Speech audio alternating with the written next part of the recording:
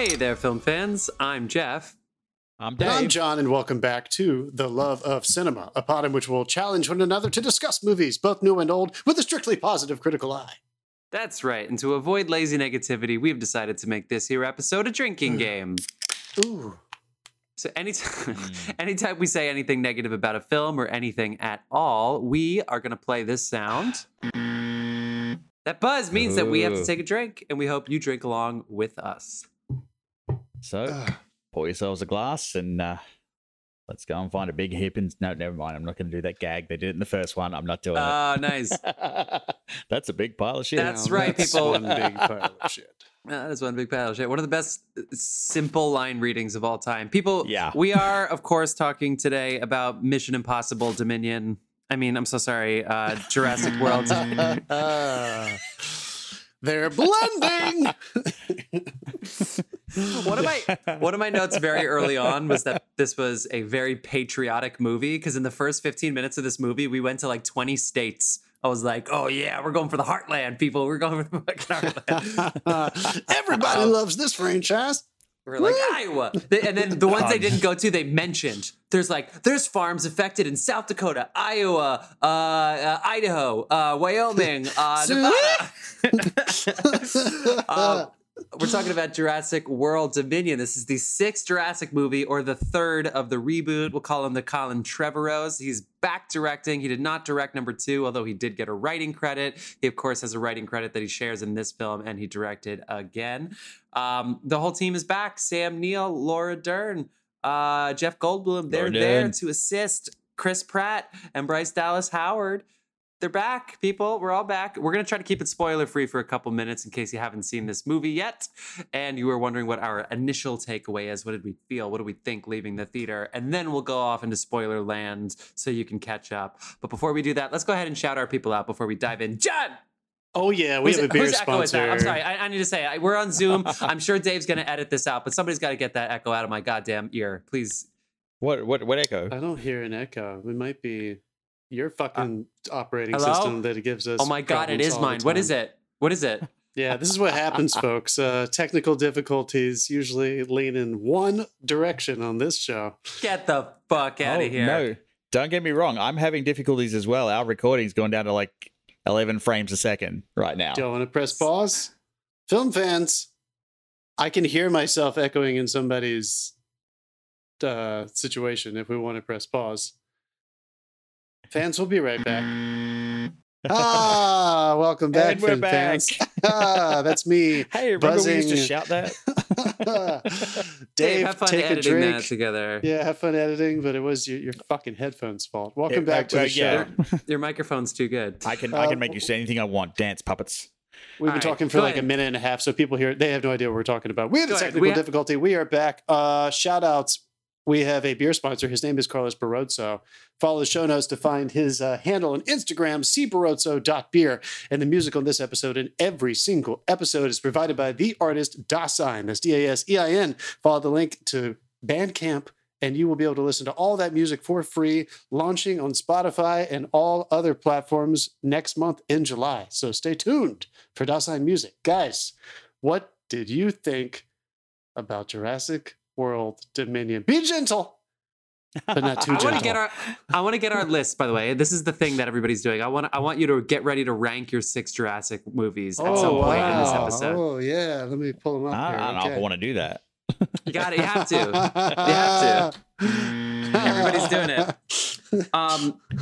So we can do that now as a way of letting everybody know how you feel about this film as part of the series, or we can build up to it. I'll leave that to you. Let's build up to it. I want to have a convo because it might change my opinion. Maybe I'll feel different by the end of this episode. All right, fair enough. Jeff, hit me with the blurb, just in case anybody has somehow missed the trailer with the old cast back in the gang. What is our Hey, setup it had here for this had movie? less trailers than Doctor Strange. This is the. And it did, and Snake Eyes. You've got a button right. Wait. Speaking of trailers, why are they releasing the actual, not the Mission Impossible movie that I think that this is, with international espionage and undercover French spies and shit? But this, what is that? Why are they showing this Mission Impossible trailer when the movie's coming out in July of 2023?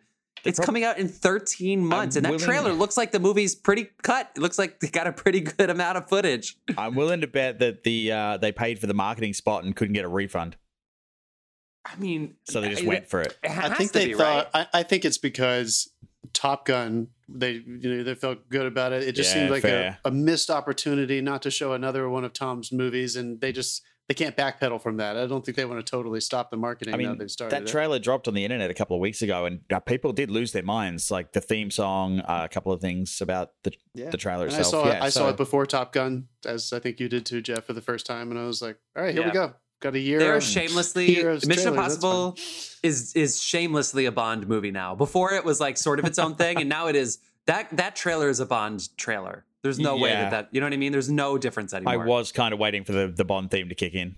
It reminded me a lot of the trailer for the previous Mission Impossible one too, like tonally and style. I don't know who the same person cut it, but I liked that one a lot. So I'm going to be there with a fucking smile on my face, ready to watch part one. Part one. Now on to a movie that has the other kind of dinosaurs in it. Oh, Dave, we're not even like 6 minutes in yet. Dave is the only one with a buzzer so far this episode. Okay, so here's the blurb, which this is the first IMDb blurb where I had to click read more for a while. They they decided not to shorten it. Okay, 4 years after the destruction of Isla Nublar, that's the island of the volcano, I guess? Mm-hmm. I guess so, yeah. Dinosaurs now live and hunt alongside humans all over the world. This fragile balance will reshape the future and determine, once and for all, whether human beings are to remain the apex predators on a planet they now share with the history's most fearsome creatures in a new era. I read that as well, and it got to like, and now hunt, and I just got an image of like a fucking T-Rex leaning on a log with a beer and a shotty. Like, looks like rain, Chuck. Do you think if dinosaurs realized that they could just stay inside and like touch themselves all day, like would they bother anymore? Dude, they have claws, man. I don't think it's that simple. And very short arms in the case of the T-Rex. Can you imagine that big bird that's one? That's a Family Guy joke. That's a Family Guy joke where like they can't like touch themselves, so that it just dinosaur dick everywhere. Yeah, sorry. They're just like they get so mad because they're so pent up. Yeah, he couldn't reach his keyboard. Yeah. Couldn't reach his keyboard. Oh my god. All right. So anyway, it's 4 years after the 4 years after Home Alone 4 stuck with dinosaurs in a mansion. Honestly, is this movie, and the dinosaurs have escaped. By the way, our protagonist did all of this. It's always funny when movies like this, it's like, they live along us now. Well, why? Because of the little girl. Like, because she pushed the fucking gates open, and now it's her fault. But, she's cool. We like her, but, what a choice. Also, clone. Don't forget that bit. Like, that was established. Yeah. In the last one. She's her own person, Dave. She's her own individual. That's another movie reference for all of you who haven't seen the movie. Okay, so what did we think? The dinosaurs are living alongside humans. They mentioned 45 United States in this movie, except for the liberal elite states. They didn't mention New York, California, Massachusetts, anywhere that votes blue. They definitely went for the pro-gun places. We got some espionage, we got some action, and then, of course, it all comes down to corporate greed. Let's see. I kind of like this movie, guys. I'm sorry, nice, I kind of liked it. Cool. It's stupid, and I was into it. Cool. It's dumb. I'm not going to say that it's like the most brilliant movie. They yada yada a couple things, some plot holes.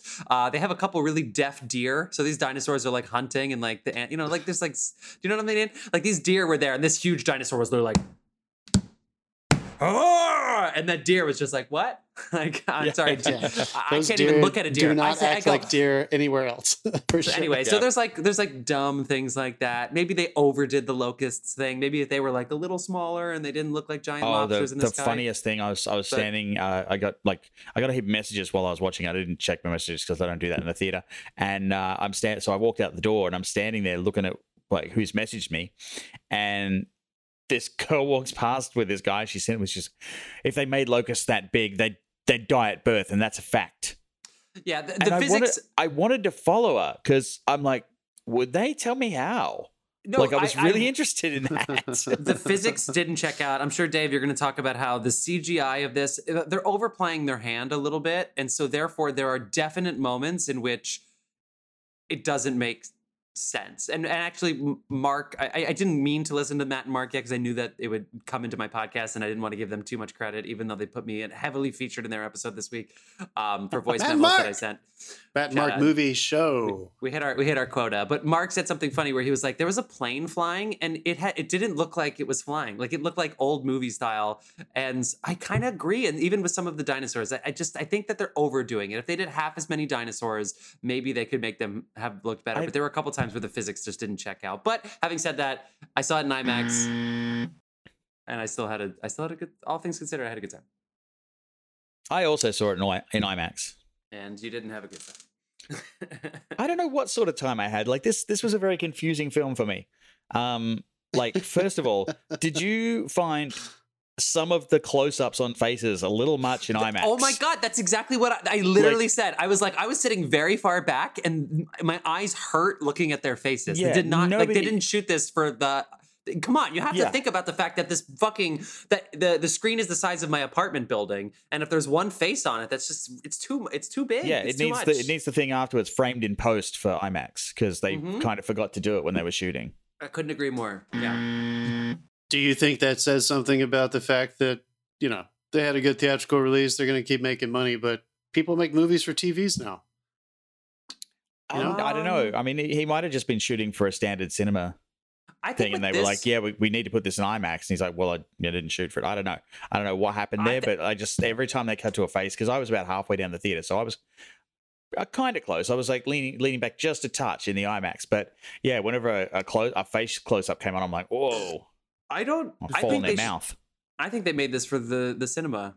I mean, with movies like this made $400 million, and it's only been out since June 10th. So 5 days, $400 million, and it still hasn't reached all the markets. This could be $1 billion movie. It's not $1 billion TV enterprise. I know the properties, and I know how this is changing, but I think they did it on purpose, and I think they made a mistake. Even these, that's what I think. It does happen. I really dug the separate storylines for the two generations, how they split them up at first, and then it kind of comes together as you'd expect it to. Yeah, and they yada yada their scenes. I don't know, but I found once we got to the point where everyone was there, they didn't know what to do with them. It was like, we're just going to have two of everything. And it kind of fell a bit flat for me. It was like this, it could have been a great join up, like have the one dinosaur gag you see in the trailer where, you know, both Sam Neill and Chris Pratt both do the hand thing, which I'll get to later, mind you. Just, you know, have that, but like they just kept doing, like sending them off in twos with their respective partner from the previous generation and stuff like that. It didn't sit well with me, but that was like approaching the third act. So when they were on separate paths, it was great. Setup was okay. Do you like the montage at the beginning where you see all of the dinosaurs? Some of them were funny. I actually loved that. I was like, that's really good. That got me, and that went a long way towards what comes after, which in my book was really slow. Like I didn't hate this film. I just kind of watched this film, and it was it was fun. And there were some great jump scares, and that. One really got me. Yeah. Oh yeah. If I'd got popcorn, I probably would have fucking thrown it.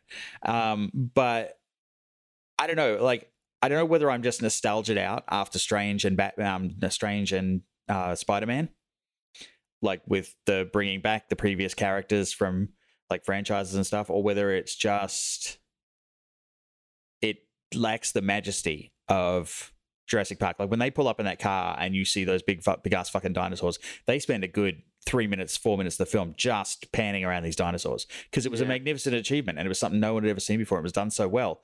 But we've seen that trick, and there's nothing that you can inject into the film now to get that same sense of wonder and people are going expecting that same sense of wonder, and I think it falls flat a little bit because of that. Like the scene in the woodyard is probably the closest they get, but even that kind of was just, you know, it's what they did in the first one. It'd be just interesting to see how much the beats match up. Well, I have stuff I want to say to that, but let's go to John. Too many people, too many dinosaurs. All right, cool. I agree. Not to jump right in, but I agree with everything both of you said. In my list, I think I put Jurassic 3 at number 2 for me. And this probably is somewhere, I guess, behind it, because really it should be Jurassic World at number 3. But the divorce storyline, that whole story, that really ruined that movie for me. Because I didn't mind going back to the park and it trying to be bigger and better. And then I didn't mind all that. I thought that was entertaining enough. The Indominus Rex, sure, we're making, whatever. But with this movie, 3 is really just parents trying to find their kid, and they get lost in the woods with the dinosaurs, and that's scary. It's like good haunting movie making. And this, the espionage was fun. I actually liked the where was that? It was in the Malta. That whole sequence in Malta I thought was really well done. Yeah. Even with the dinosaurs. Yeah, and that was actually decent CGI. But to what you're saying, I kind of wish that it was just them in the woods. That stuff I think could have been really interesting. But you're right. It got a little too much. The corporate greed stuff I like, but by the time we got there, it was, there were just so many. That slowed the film right down. Yeah. So I was thinking the whole time while I was in the theater, which is a bad sign. I saw it in Dolby Atmos.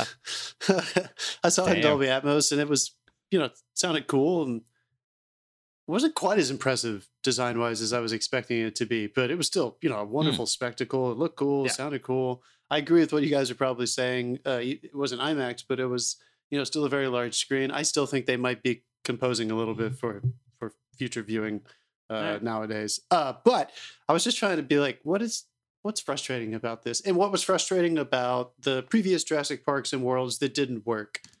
And I think this is what we were making fun of him earlier at the beginning of this show. But Tom Cruise has understood for a while as a producer on the Mission Impossibles, don't fuck with the formula. Don't do that. People know what they're coming to see. We're not trying to make a new wheel, right? This is an adventure movie. It's supposed to be. It's not supposed to be this emotional story arc thing. We're supposed to get us inside of a situation where you reveal pieces of information to us as the characters see them, always through adventure suspense sequences, and allow us to have some kind of find some kind of the genius of the first Jurassic Park, in my opinion, is that Steven Spielberg made a horror movie and disguised it as an adventure film. It's a horror film. Yeah. And I think that's why it's so captivating still to this day. It was scary in the theater, and people kind of forget that. Whereas these movies, and I think what may have all the sequels may have suffered from, is that they weren't even trying to. I know we said there was a good jump scare in this. There are always maybe some good jump scares, but they are mostly trying to lean into spectacle and adventure, and not try to create, sequences that are going to equally build character like good adventure films and create suspense and move a plot forward. There was a lot of this stuff where I felt like they were just like, you know why you're here. Look at these dinosaurs. And I just didn't feel like I had any reason. There was nothing being pulled back for me to see more. Everybody, I think, was maybe a little frustrated with the second one of these Jurassic Worlds, but I was still on board. And, at the very end, when they got out into the mainland, I was like, all right, here we go. Let's see what they can do. That's a pretty cool thing. We've all kind of been waiting for them to take on Earth and see what's going to happen. And I don't know. I feel like there were the plethora of CGI and physics issues aside, that they made so many mistakes that were so easy to see, which is really frustrating. You at least expect that from a movie that is 90% spectacle. You expect them to at least nail that shit. I didn't believe a fucking minute of him wrangling that dinosaur when he was on a horse. I didn't even believe he was riding a horse, which is really disappointing to me. Like, I was going in there to see some. But then you got to the whole story stuff. Also, what was the point of that ultimately? I don't fucking know, dude. And that's what I kept saying throughout the entire movie. I was like, I don't know why we're even here. Jeff, I couldn't stop thinking about what you were saying. All of our protagonists keep putting us in these positions, which again is not what happens in the first one, right? Newman puts them in that position, and then they have to fucking deal with escaping. That's gripping. All of them have obstacles going against it. This one just felt like I don't know. It was, I still, it's a big movie. You still get your popcorn, you enjoy yourself. But there were just so many things that I didn't understand why they were in the movie. And then, Dave, I agree with you. Once they finally got everybody to that new sanctuary, and you thought like, all right, finally we're here, and now we have to escape because something's going to go wrong. I felt very strongly like they were like, what do we do with the blocking? Oh, just have them move in a group. Okay. But for this scene, let's have them split off in twos. And but what's their motivation? Why are they together? And why are they moving from space to space? Oh, I don't know. It doesn't matter. There was even a moment where I'm going to be really specific, and I'm sorry, Colin. What's your last name, brother? Trevorrow, who I really like. Safety Not Guaranteed. I like some of his early films a lot. I think he's talented, and I think he's he clearly understands how to make movies.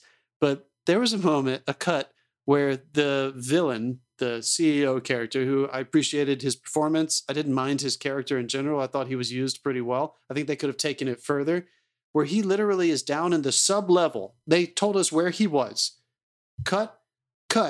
In less than like a minute, he walks up behind somebody on the top observation deck, and he's like, "What's happening?" And I was like, "What? You didn't? There was no time jump there.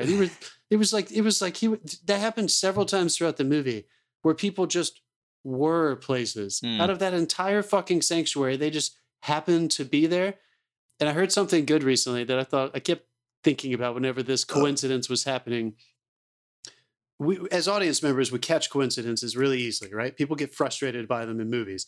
The only time that they don't seem to really bother us is when it hurts the character. It can't just be like a, oh, good moment. A coincidence can happen as long as it negatively affects the character, because then you're still creating an obstacle with it. And I felt like every time that kind of thing happened in this movie, it was just like, sure. It was just one of those where like, oh, good, the gang's back together. Oh, look, they came out of fucking nowhere and ran into each other. And there's no more, the stakes aren't raised because of it. It's like the door key code thing, which is not giving too much away. That like, I won't go into what happens, but basically someone is trying to guess a key code to a door. And you're like, oh, they've written themselves into a corner here. How are they like, he's either like, there's no way he's going to guess this. And if he does, I'm not buying it. And then they had like a cheap solution that was kind of quirky come in, and it was it just, there was a lot of stuff there that I think could have worked, but I feel like a little bit of editing let it down, a little bit of a lot let us down. Sadly, I think it was the script. Yeah, I think it is a lot of it, and sorry, but like it is a lot of it. I think there was a moment there where I thought they're gonna separate people into one or twos or threes, and it's gonna be a jump around movie. And they're going to have to deal with the sanctuary, this new place. Some of them might be inside, some of them might be outside. I was really excited. I thought it was going to be kind of a will they ever get together movie. Well, it wasn't like, that at all. It's like if you follow like the adventure story, one of the characters has to disappear and come back at a pivotal moment with an awesome comeback line and save the day. Like it's the rules. Yeah. In almost, I think it was Ramsey for this one. They tried to like kind of make it that, but he kind of seemed, he was always where he needed to be, wasn't he? Yeah. He was a good example. Yeah. He's a good example I'm talking about. He was everywhere he needed to be. He was like, I'm fucking omnipotent. Joey, omnipotent. Oh, I'm sorry, Ross. Joey, what would you do if you're omnipotent? I don't know. Probably kill myself. I just want to say back to a positive just quickly. One thing that did give me a pleasant surprise was BD Wong. Of course, because I was like, every time BD Wong turns up on screen, I get happy for some reason. Well, he's always desperate in these movies. He's always begging. Yeah. He fucked up in every movie. He made a huge mistake, and he's regretting it. Yes. Did anybody else? Guys, is there any way that changing one logo is, you know what I mean? Is there any way that actually works? The solution? You know what? I mean, that is where all the science is kind of pointing towards. That's a spoiler thing. We're not touching that anymore. The spoilers. I mean, isn't that the tech behind RNA vaccines? Isn't that kind of they're attaching? It's not quite the same. I understand that, but it is the idea of attaching something to a protein, which will affect. Once we get into spoilers, we can explain how that works. Okay. Yeah, but we don't know how science works. How about really fast before we move on from doctors? That's why you don't take any of the advice that came out on TikTok about the dick discussion. Like, Before we go away from BD, how amazing was that cardigan? I want that sweater. Dude, that thing looked comfy as fuck. BD. Which one? That sweater he was wearing, that cardigan. I wanted Ramsey's outfit. I was watching Ramsey's, and I was like, his outfit is better than. He looked good, man. No, he looked great. Let's talk about the biggest mystery that I want solved. Is Chris Pratt's hand magic? Because he's just running around, fucking sticking it in every dinosaur's face, and the dinosaur stops and goes, "What's that?" And it's like, I'm sorry, that's not how it works, buddy. You didn't bond from birth with that T-Rex. Yeah, don't try that to like an angry pit bull. You not running from that T-Rex is consent to eat you. Dude, all right. So if we're going to open that door, for one thing, it's frustrated me through all three of these. Just they established it very early on in the first Jurassic World that like humans do this now, and I just don't buy it. But I don't know if anybody ever bought it, and it's always been a difficult thing. But Dave, you're exactly right, dude.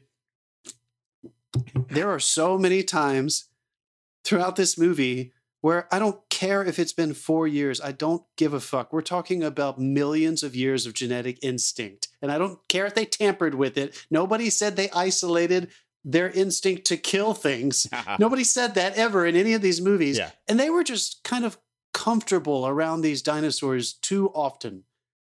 The whole ending sequence, and we're not going to get into like details of spoilers, but the way that they maneuvered around the dinosaurs, again, I can't imagine what a nightmare that was with special effects and trying to tell them where to run and where that one is. I'm sure it was a nightmare, but my goodness, they seemed like they were very comfortable. I would have shat everywhere if we walked out in that place and there were fucking dinosaurs in the courtyard. It'd be like there were two there. If you don't move, he can't. If you don't move, he can't see you. It's like, well, can he smell me? Because I fucking shit myself. Like, and wait a second, didn't they say in the previous movie that thing doesn't have that same sight issue, that it can see movement? I thought they did. Thank you. I was like, hold on a second. That was the whole thing with the first Jurassic World, that they were like, that doesn't work. They made fun of it. And they were like, well, shit. And they had to run away from it. Do they think we're stupid? I don't know. There were multiple times where I was like, this is a little insulting. The way that they're playing with physics and stuff. It's just it's not working. I mean, and what ILM did with the first one, everybody knows it. Like, it was really, really cool, but it was the blending of really fun, horrific camera techniques that he's a real genius at. And he's really good at playing with that kind of stuff. But something as simple as the sound design of an approaching deep vibration, like really effective building suspense. The monster not shown. The monster not shown. A single, animatronic footprint, the puppet stepping into the mud, and you're like, my goodness, there it is. And I don't know. I felt like, Jeff, I think you're right. I feel like they went so far and they were so comfortable with this that I just think they ended up kind of eating themselves with the way that they thought the spectacle was always going to be their anchor. I think it ended up being their detriment. I didn't really care about the story because I was so frustrated by the ease of all of these they've got CGI dinosaurs running around. Now, like they were so fascinated with the fact they didn't stop to think whether they should. Yes. I think really? Nobody's can we say that about throwback? No. It's the first movie, dude. I mean, it's the first movie, and I liked his little speech. They kind of abandoned that whole theme as soon as he said it. I feel like they kind of like, I know it's always been his obsession, but like that's part of one reason why the first movie is so effective and why they were able to bring back Malcolm in the third one. He comes back in the third one, right? I think it's him and his daughter. His daughter's in that one. Or is that the second one? Yeah, I think it's the second. I don't think it was the second one. The third one was just like William H. and he's a real anchor for us, though, philosophically, isn't he? That like we are like, this whole thing has to be ridiculous and wrong. And it was one thing that I was always a little bit frustrated by with these in general, is that everybody knows what they were doing. They were trying to say, no, this new park, this new movie, we're not doing that.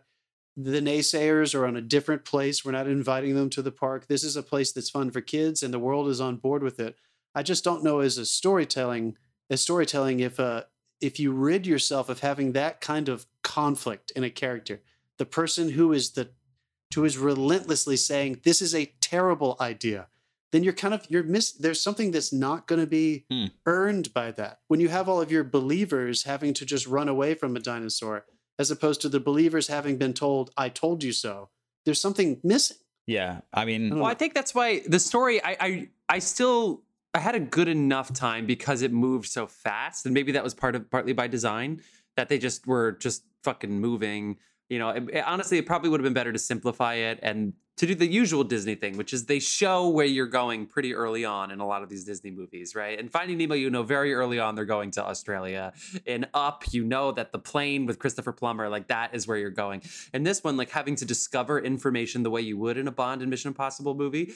Ultimately, I had fun in the theater, although I know that the rewatch isn't going to be as good. But like having them all discover these things while also introducing them, and because you have to introduce so many people and then have them discover information, they gave up on trying to connect them all. So, for instance, Chris Pratt and Bryce Dallas Howard, their new life in the cabin really doesn't matter. So we didn't need them to establish much. Outside of the daughter, okay, fine, we have a little familial thing going on, but it gets abandoned so fast, so you're just kind of on the move. And then the Locust thing comes, but that's now the Laura Dern and Sam Neill story. And then they go, and then they all like sort of meet up. But I'm with you. Like if they almost did it Hunger Games style, where they all started at like different sides of the island, and that was the bulk of the movie, not the island, but in the little and that was the bulk of the movie, that would have been great. But instead it was the final act, and it was like, then they realized they didn't have any time to really dive into it, so they just sort of let it rip. I mean, but you're totally right, man. I totally agree. I do like this totally was kind of a cautionary tale for anyone working at a big firm. It's like when your boss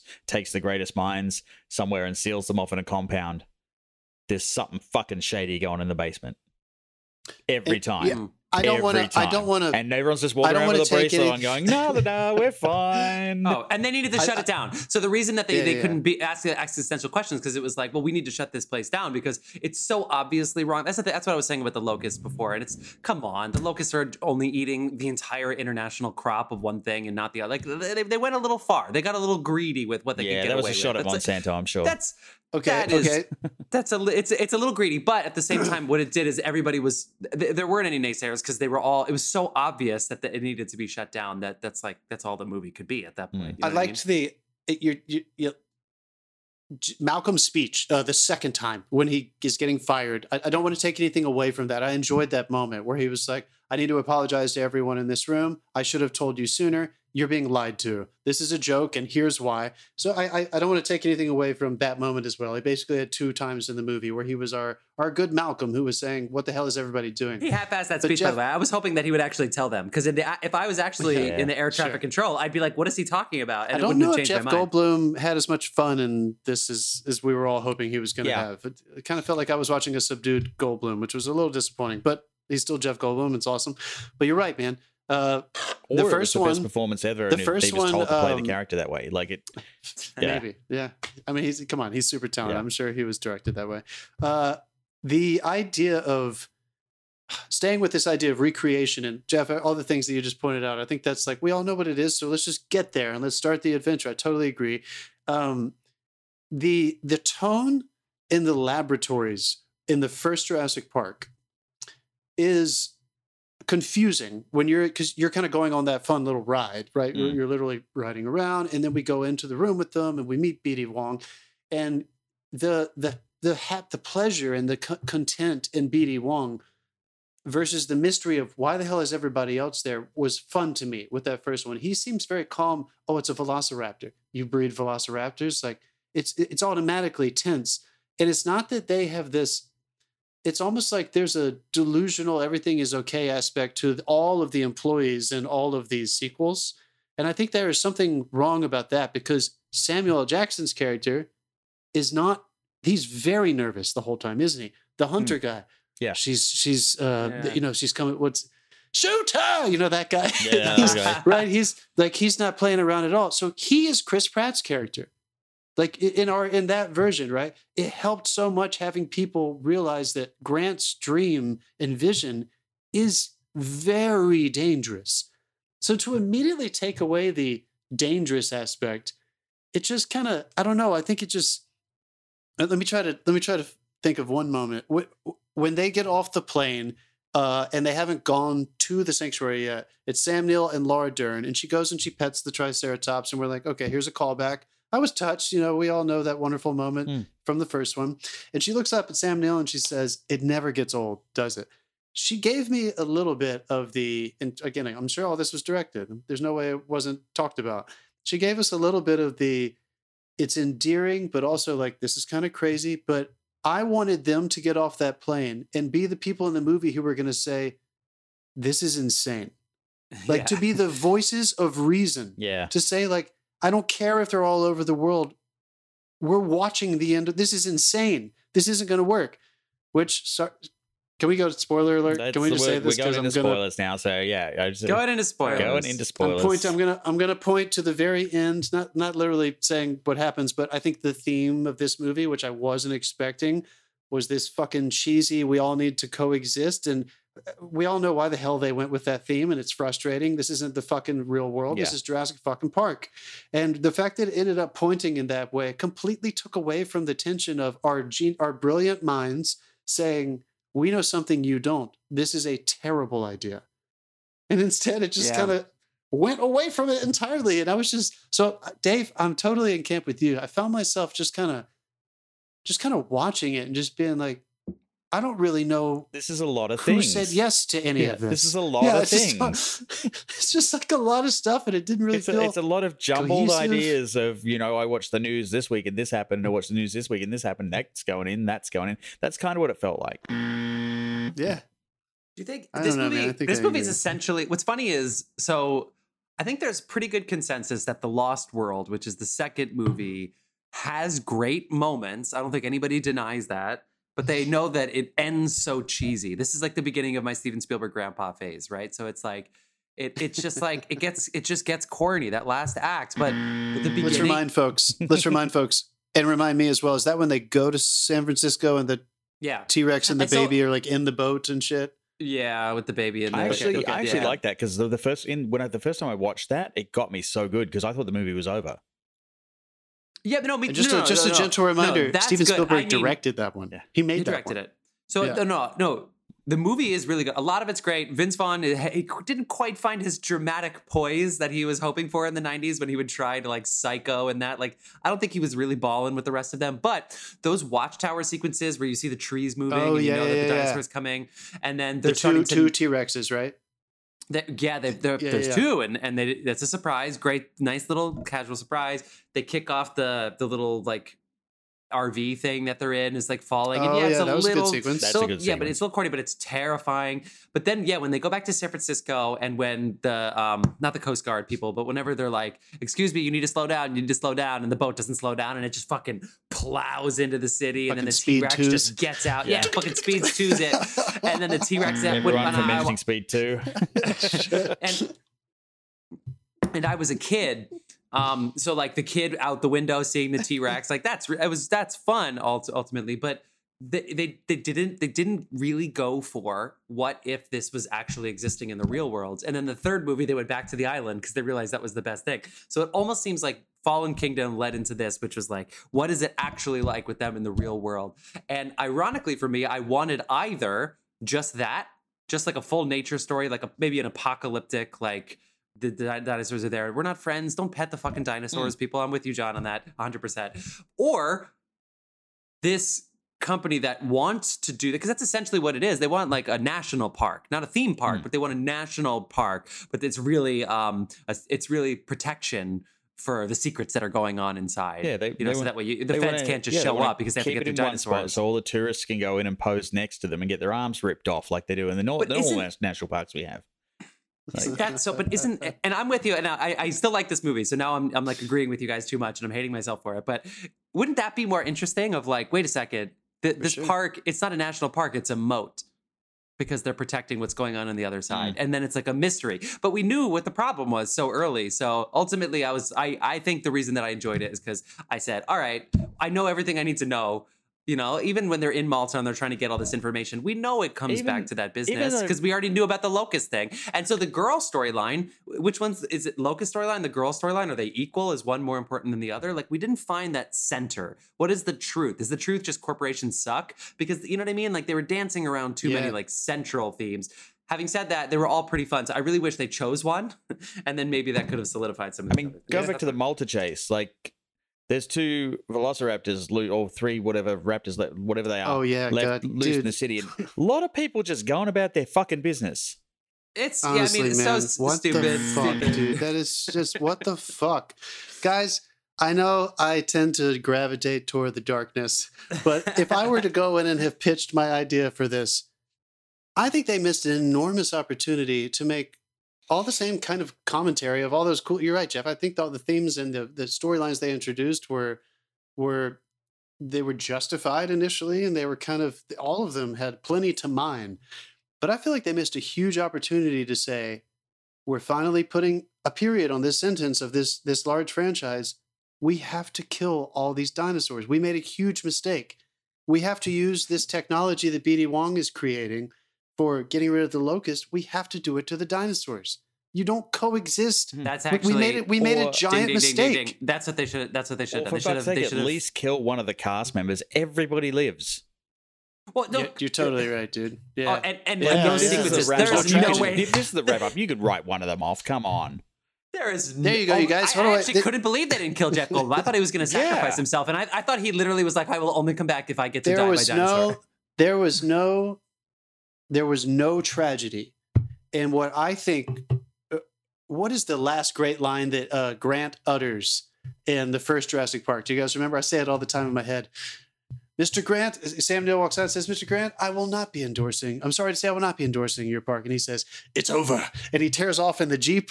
It's over. Mm-hmm. And his dream is dead. He fucked up everything. It's a huge fucking failure. And it's like we've just forgotten that there was no tragedy in this. And I think that was a big letdown. I think they had a huge opportunity to take advantage of all the science and the mystery, all that the stuff you're talking about, Jeff. And they could have kind of subverted all of our expectations. And they could have, in a very humane way, told us sometimes we do things that are horrific mistakes.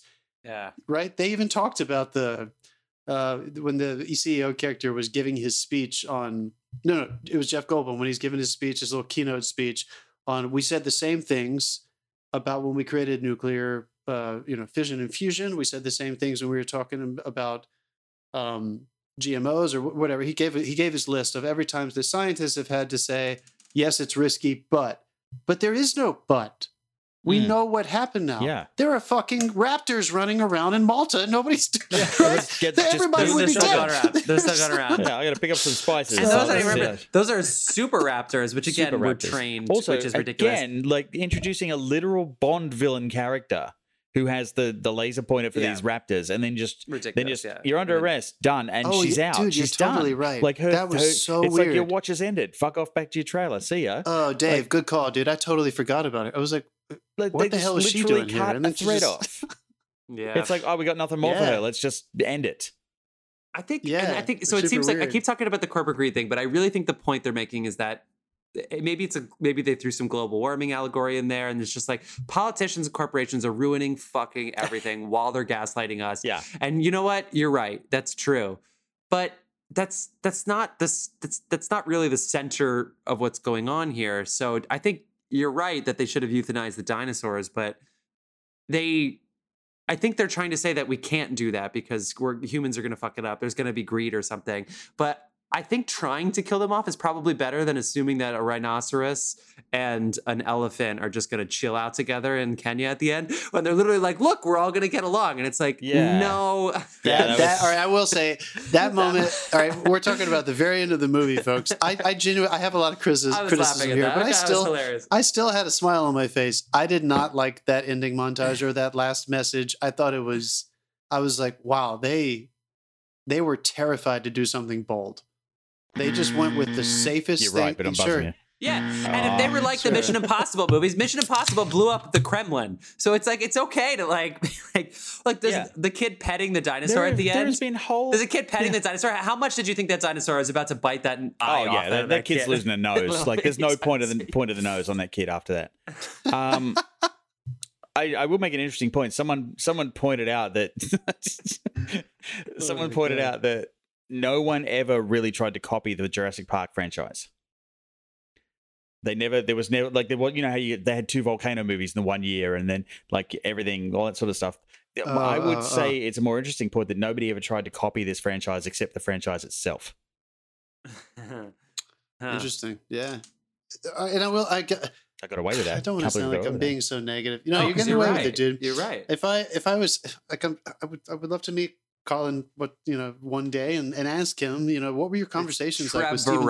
Trevor. Yeah. Colin T. I would love to ask him, like, what were your conversations like when you were meeting with Steven Spielberg? And he still has, executive producer credits on all these movies. So I think DreamWorks and Paramount might distribute them, and I think DreamWorks does have a huge hand in making them. And I just want to ask him, like, what were those conversations like?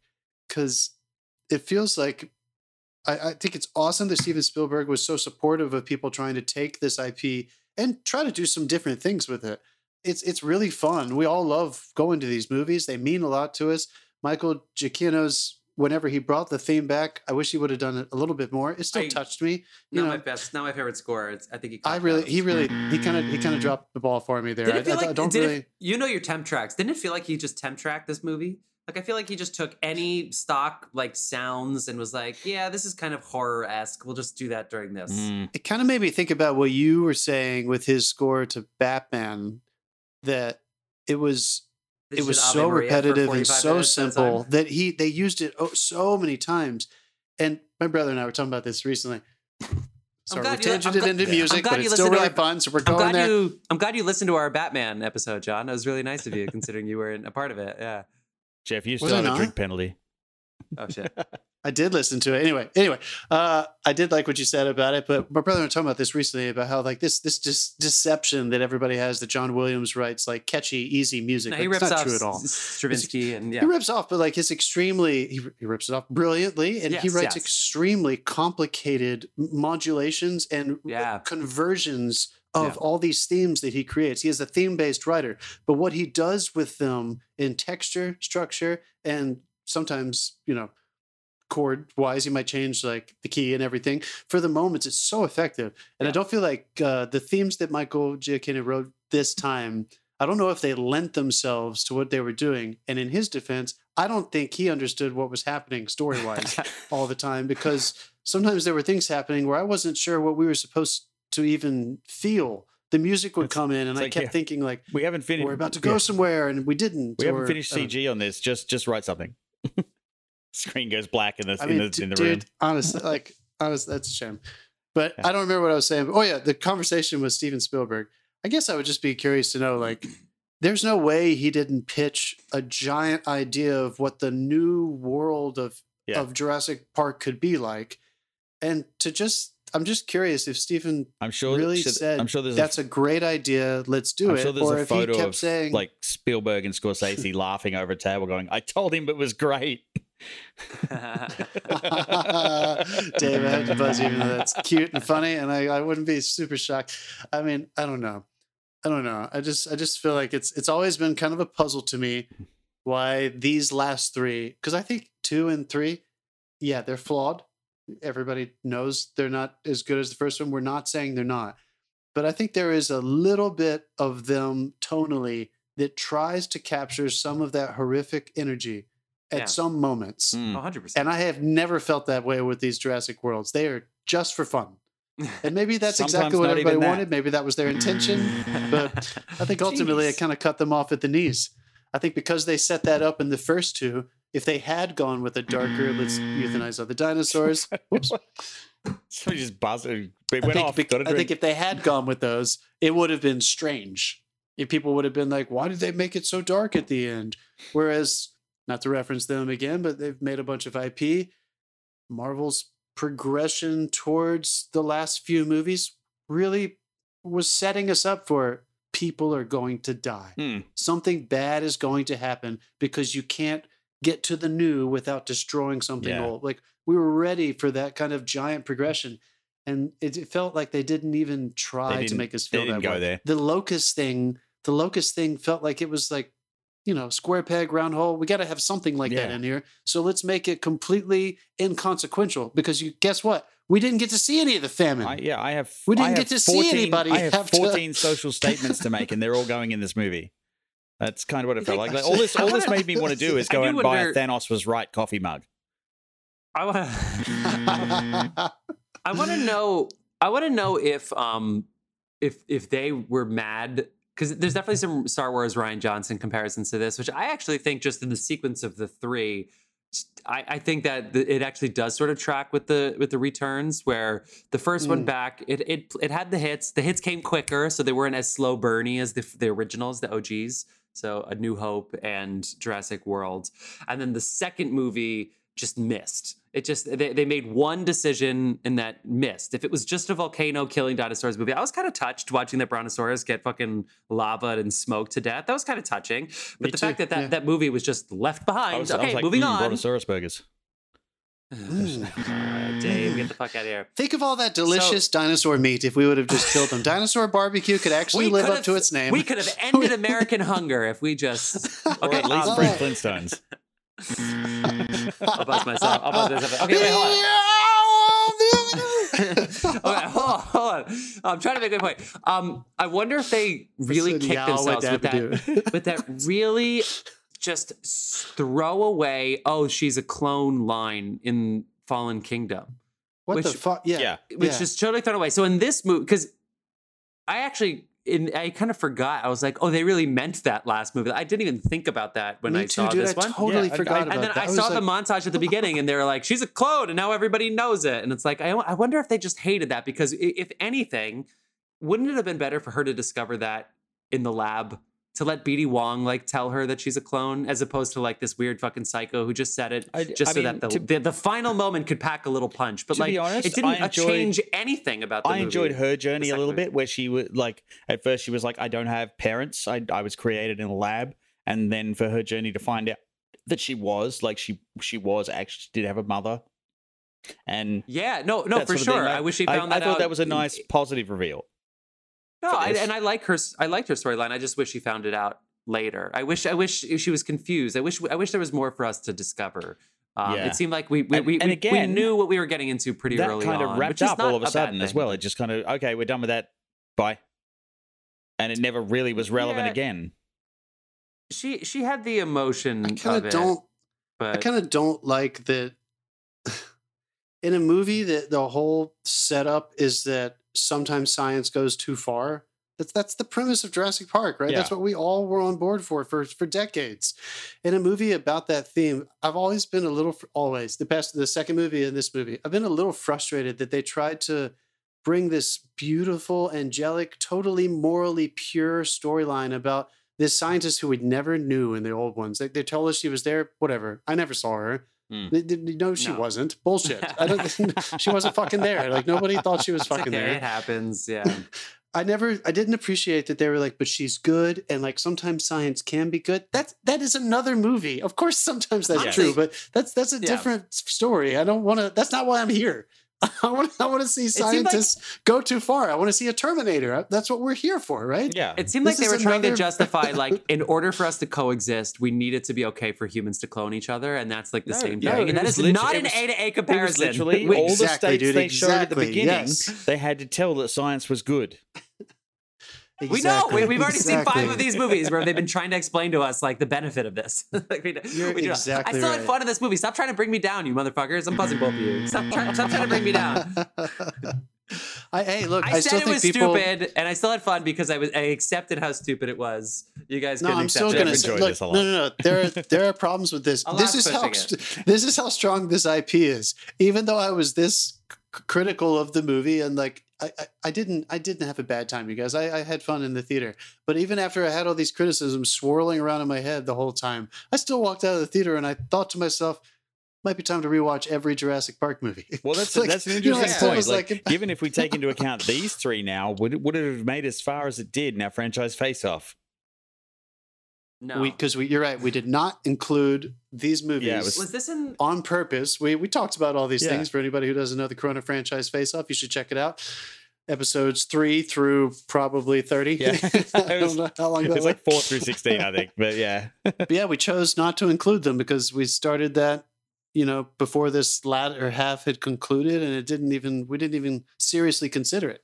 I think we kind of... No, the Cornetto trilogy made it over this. Those are 3 excellent films. That's why, dude. That's fucking... Austin really Powers good made it movies. this. We talked about it in our wild card week, and we said no. We said no to it. And I just rewatched it, and the story of the Jurassic Worlds, the story, I was like, this can't be in our fucking. It can't be. Which is crazy because I think I have some friends who are big fans of the books, and they love the book to Jurassic World. That's what's always been the weird irony, is that apparently the book fans think that's the best book. Yeah. And Steven still was at the helm, and for whatever reason, it didn't really make the same impact that the first one. The kids in the first movie were there to be surrogates for other kids, but the big kids, the big people were in charge. Those two kids had way too much power over this movie, and then what that did to Bryce Dallas Howard's like frenetic character, like I'm so busy, I'm so tired. It's like it took away from the movie. It was reductive. I completely agree. I keep trying to tell myself I completely agree. I keep trying to learn these lessons. I don't think I'll ever get to make something this big, but if you ever at the driver's seat of something that is like this, these giant movies that deal with enormous traditional storytelling formulas, these are really good lessons, because I think there are very specific archetypes that work for these very large stories. We've referenced this kind of thing in the Star Wars and the Marvel, the Lord of the Rings, and why it works when it works, and why it doesn't work when you try to bend it too far or make it too character driven. And I just don't think it does. When you get into the details of these characters and don't let them just simply be. To be fair, all of those franchises have mistake movies. Like there's at least one in all of those franchises you mentioned that have a movie that's like not Lord of the Rings. Not Lord of the Rings. We didn't count The Hobbit in the franchise face-off, but if we count The Hobbit now, we did not it's like... Yeah. Well, hey, we didn't because we wanted Lord of the Rings to compete. That's why. Oh, man. All right, so let's fucking do it. Jurassic Parks 1 through 6. Yeah, let's list it out. What do we got? Jurassic Park is number one. I'm still mad. So, by the way, this has Rotten Tomato and Metacritic in the 30s. The original Jurassic Park has like a 60-something. A 60-something for the critics insane, review? Dude. For the original Jurassic Park movie on Rotten Tomatoes, it's like a 68. Yeah, I mean... what the fuck? Yeah. Isn't that... Wait, let me double check what it is right here. I know we're all within a certain age range. Like, and like it really touched us. It was a piss off the incels. Right, don't. Jurassic Park man. Has a 92, so I'm wrong. It was on IMDb where it was. Can you just buzz me because I just made everybody shit their pants here. Yeah, 92 is right. Okay. Okay. I'm not done. I forget what are we Please. talking about? I'm in timeout. I forgot we fixed that buzzer so we could go off as many times as we want. All right, so I think we're all in agreement, as every human that has enjoyed these movies. Like Jurassic Park is far, far and away number one. It's still such a good movie, even objectively. Remove it from the IP. That is a fantastic movie. And Fallen Kingdom is last, right? Fallen Kingdom's last for everybody. Quick sidebar: when I went and saw Jurassic Park, I saw it in Adelaide, and I took a friend, and she was watching it, and I can tell you, no movie's had this effect on someone since. Like in the kitchen where the raptor jumps up and is going for the kid. Yeah. This girl lifted her legs off the floor. Ooh, yeah, she pulled her legs up away from the velociraptor that was coming at her on screen. And then when Laura Dern does the whole power thing and she sits back and relaxes and the fucking raptor comes out of the wiring. Yeah. This girl leapt out of her seat and was about 8 stairs down before she caught herself and realized that she was running down the stairs. Absolute fucking panic. Like, you're totally right, dude. So none of those movies since has inspired that reaction. I think we're back in business. Boom! Just fucking comes out of nowhere. Yeah, dude. It's so good. All right, is Fallen Kingdom last for anybody, or does anybody else have anything else they would put at number 6? Lost World or Fallen Kingdom. Unfortunately, unlike the Star Wars films, I think the number 2s for both of these are tied Lost for. World? Okay. I'm putting Lost World at 5 for you. That's I'll crazy. probably There's good shit in Lost World. I'm just going to use numbers because I can't remember what's called what. Because to go back to that's fine. to go back to John's wheel analogy, we didn't need more than 4 of them, to be honest. Totally right. Jeff, I think I might put this one at number 6 for me, actually, if I'm being totally honest. Wow. Okay, great. Okay, we're off the rails. I don't hate any of these movies, but I think this is my least enjoyable one. So going by numbers or names, okay. Jurassic Park, obviously, at the top. 2 was a close second for me. I would put 4. Lost World, you're saying? Yeah. The second one, yeah. Okay. I would put 4 Yeah, yeah. as in the first of the The Jurassic first Worlds. Jurassic World. Yep, that would be Yeah, number yeah. 3. Then Jurassic 3. And then I feel like it's going to be 5, 6. Okay. In order. 5, 6. Okay. I go 1, and then I actually go 3 at my number 2 spot, Jurassic Park 3. The opening with the island where the kid, the shipwreck, and the little dinosaurs is really scary. And then the fact that William H. Macy and Tay Leone go back to that with Sam Neill, I think it's like... Oh, now I remember Jurassic Park 3. I couldn't remember a fucking thing about Jurassic Park 3. It's good. It's completely scary. unmemorable for me. All right. That's never good. I put those 2... I said I was going to put this one at number 3, but I don't know. You guys are swaying me a little bit. Maybe I changed my mind. I'll put Lost World there, but it's not because I think the movie's great on the whole. I just think it has really good moments, especially those lookout tower moments. When I was on the Fire Island has similar, where it's like you have these like towers that look out with the trees. I imagine myself in Lost World with like the dinosaurs coming a lot. So that has to mean something. 3, okay, and then Jurassic World 4, and then 6, and then 5. I think that's what it is.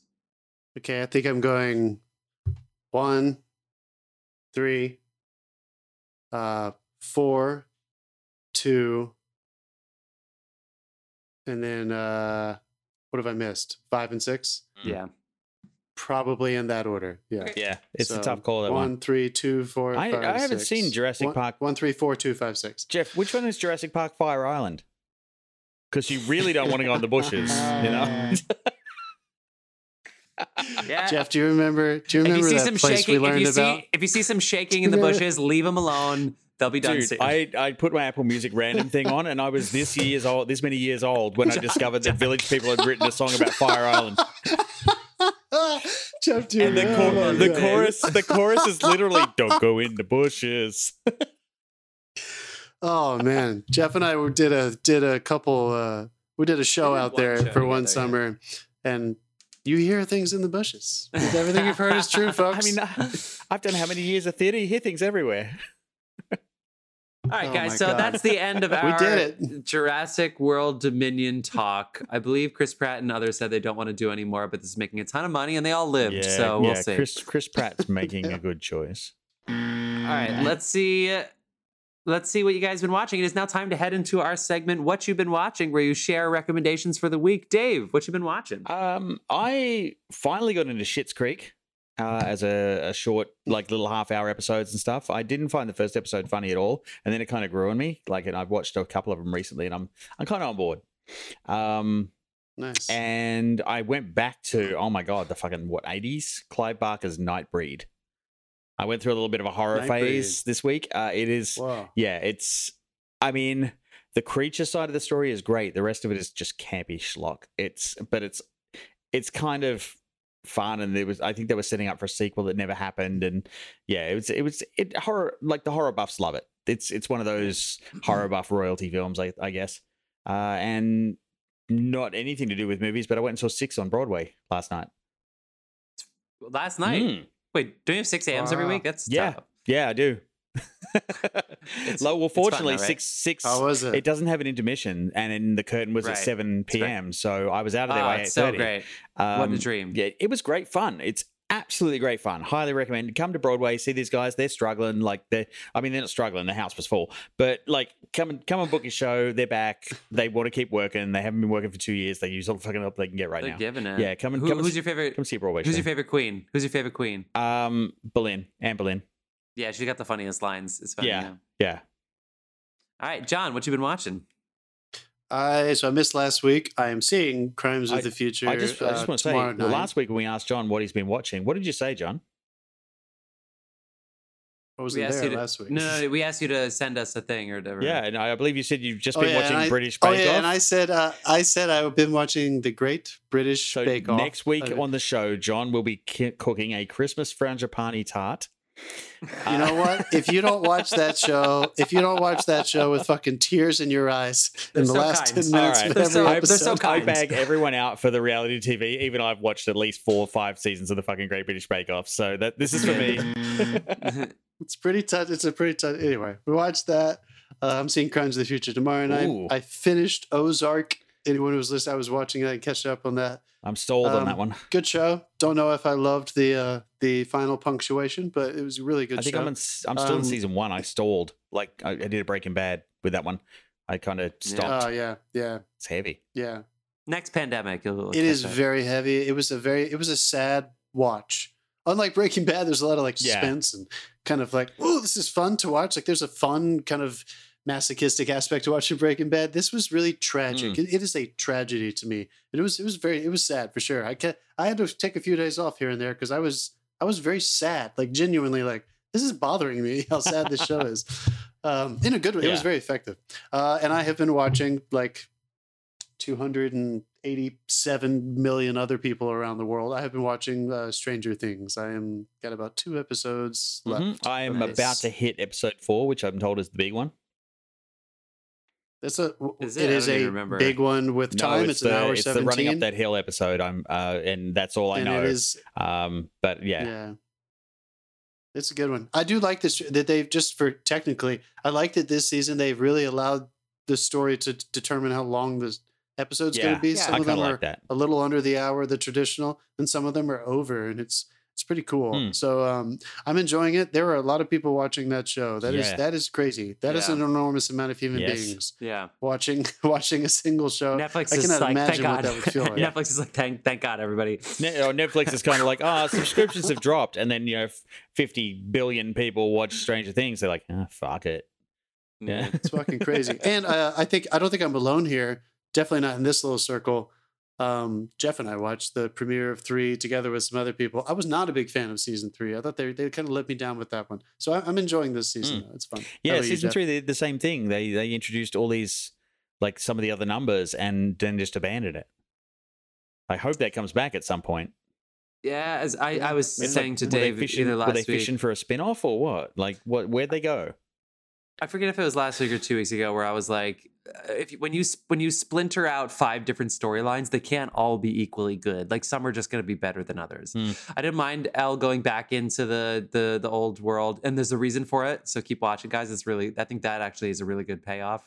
Is Elle's storyline going to Alaska and Russia with Hopper, and then Winona Ryder leaves her family. Remember, I'm only up to episode 3. I've only seen episode 3. Yeah, but I think that's in episode 3 where they start they're heading to Alaska. Yeah, but like the fact that they're all over the world now, it's like, okay, well, we're getting interesting here. But anyway, I still think it's my second favorite season so far. I'm not interested in that storyline for sure. Exactly. Yeah. So they can't all be Elle's storyline. She's the superhero trying to get her superpowers back. I really only watched one thing this week, although I have so many Tribeca films to watch by next week, so I'll have some. I moved them all to At Home, so Dave, that one that we talked about isn't going to happen. I actually don't think that David Lynch sucks anyway. It's actually not. Well, and I can't. Joel's like hammering the button. It's a documentary about his obsession with the Wizard of Oz. I gave up my liver for that joke. Anyway, I watched one thing. I think that's it. I think I just watched one thing, and I'm telling you guys, this is gonna sound crazy, and that's why it was so fascinating.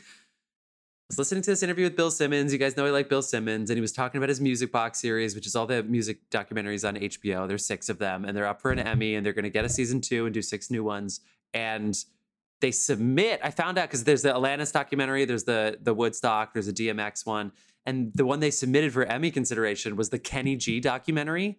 And I remember hearing Cousin Sal and Jimmy Kimmel were on Bill Simmons' podcast, and they said they had this Mets documentary and this Kenny G documentary pitched to them, and they both seemed so interesting, but they had to choose the Mets one. So they produced the Mets one, and then they told Bill, I think this is a story, to produce the Kenny G one that Penny Lane was directing.